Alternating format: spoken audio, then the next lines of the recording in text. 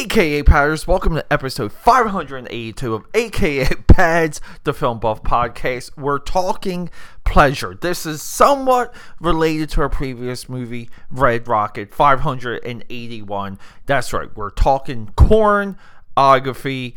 Guys, I'm not going to keep saying that word. This movie is about adult entertainment, the adults doing adult things, doing blasphemous things, send them to hell. But we have a movie, and this is the greatest movie about the porn industry. Now, Red Rocket is also a study of this industry, but that's more of a character study. Great characters throughout every single scene of Red Rocket. Pleasure is characterless. This is a characterless movie. But before we get into it, welcome back. I am Peter A. DeLuca, a.k.a. Pad, your film buff, your obsessive commentator, watcher. I watch a lot of movies, and my goal with this podcast, and you guys know it, every single movie I've seen, because I keep a list, I'm going to bring to you every single movie. And my goal, other than that, maybe I got two goals, but my other goal is to discuss every single movie ever made. It's a lofty goal, but I love pursuing it. I love movies. I grew up with movies. My family was a movie family.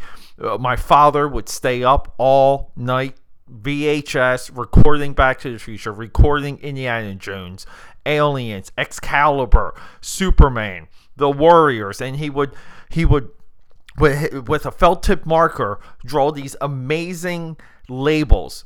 And we were like the only kids in the neighborhood. We had our own movie VHS collection without buying anything. And then later, well, we bought a hell of a lot of VHSs too. I was, back in the day, VHS library. My parents' basement was part Blockbuster, part art studio, part comic book store.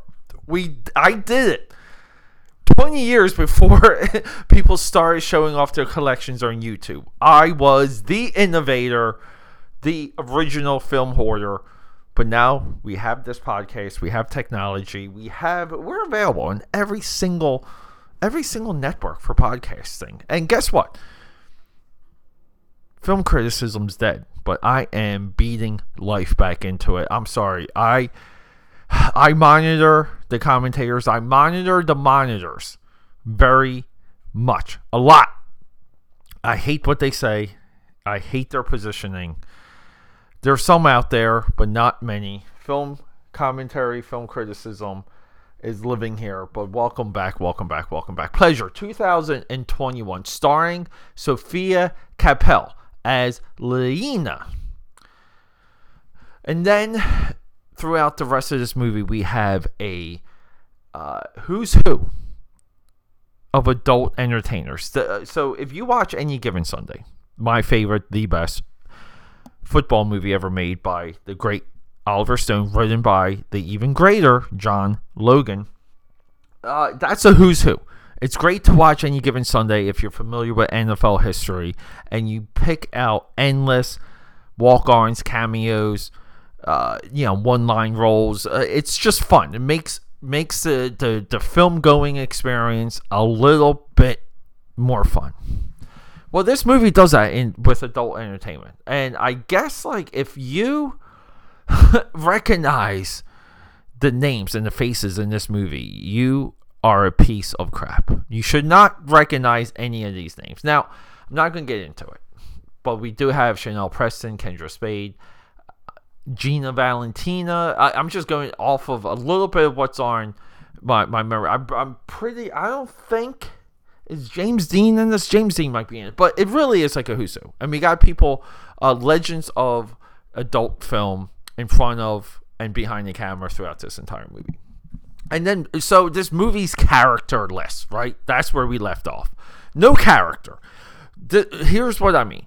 There's no character in this movie set up for you to root for them, to cheer for them. It's not set up in a way that we want a character to succeed and to defeat the forces of evil and have a hero's journey. This is a movie that highlights the introduction of talent into adult entertainment in a absolutely true way. It's almost as if like you're listening to a podcast, and and we made a reference to the Pornhub podcast before, because that's how I was introduced to Sean Baker. If it wasn't for that, I would not have found this movie either, because I was so enthralled with Red Rocket. I was like, I just need more adult entertainment dramas. Is there any more out there? This one came up. I believe it was available on my Paramount app via Showtime. Moving forward. But this movie comes off as if someone, tells you the beats of their career, how they got into the industry, how they did their butt training for a double penetration, how they broke down during their first gonzo scene, their overall idea of what they wanted to get out of the industry, how they idolized some of the people above them in the industry and later got to work with them and find out that person is just a person. Stuff like that. We go through some of the health. We get through, we get a very smelly, iffy, the business downstairs, and it turns into a strap-on scene. So we see like problems and solutions, and this is the thrilling part. But in no way do we get like a character where you're like, oh, I just hope. In Red Rocket, we root for that dude throughout the entire movie. We just want this guy to succeed. We want him he's struggling so hard, and we feel for him. But this movie is more or less an expose of what it takes to do it. And then at that point, it's a fight. It's a fight to maintain relevancy, to get your scenes, to work multiple times a week. But there's people built for it. And that's all. I feel like that's what the point of this movie is. I feel like our protagonist, Lenina, Sophia Capel, who looks very similar to Gabby Carter, by the way. I thought it was Gabby Carter when I first saw this, when I was first watching it. But we get a visceral, hardcore, gut-wrenching movie that is uncomfortable to watch just from the subject nature alone. Now, could this movie be better and be different if it went all in? If this in effect was a true XXX movie done in this dramatic style? I feel like that's where this movie should have went. This movie, I get it, like it's available on stream, so it's got to be rated R. But I feel like if we're really making a movie and we're trying to make a statement and we're trying to make something memorable, there would be another cut of this movie where it is absolutely hardcore. It's not. And I think the movie suffers for it.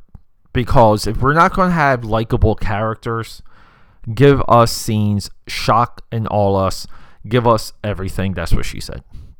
But it's a hell of a directorial feat.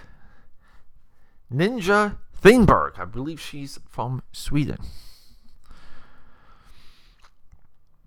This girl deserves a lot of credit because this movie looks lean, mean, doesn't look like it costs too much. She gets performances out of adult actors that you just don't think exist because you're told they don't exist. But I think this movie's transformative in that. I would love to see this movie remade into an absolute hardcore X-rated epic. I believe it's there. This is not Boogie Nights. This is the industry. This is the real deal. And you get few industry movies that get it like this close, that you feel it gets it this close. I don't know for a fact because I never done it, but you feel that it gets this close. And I don't know. I think when it comes to us sitting down as audience members experiencing a movie for the first time, it's significant. It really is. AKA Patters signing out. I gotta go. So up next, episode 583 will be the introduction to the 31 Days of Dread. And that's going to lead into day one of the 31 Days of Dread, October 1st. And that's one horror movie a day for the entire month of October. But we're going to do The Exorcist, and then we're going to do Bug. So be on the lookout. But I'm going to go through a lot of the movies, a lot of my ideas, a lot of my methodology into the 31 Days of Dread. And then at that point, we're going to fight tooth and nail, pun intended, to do midnight drops because they're spooky.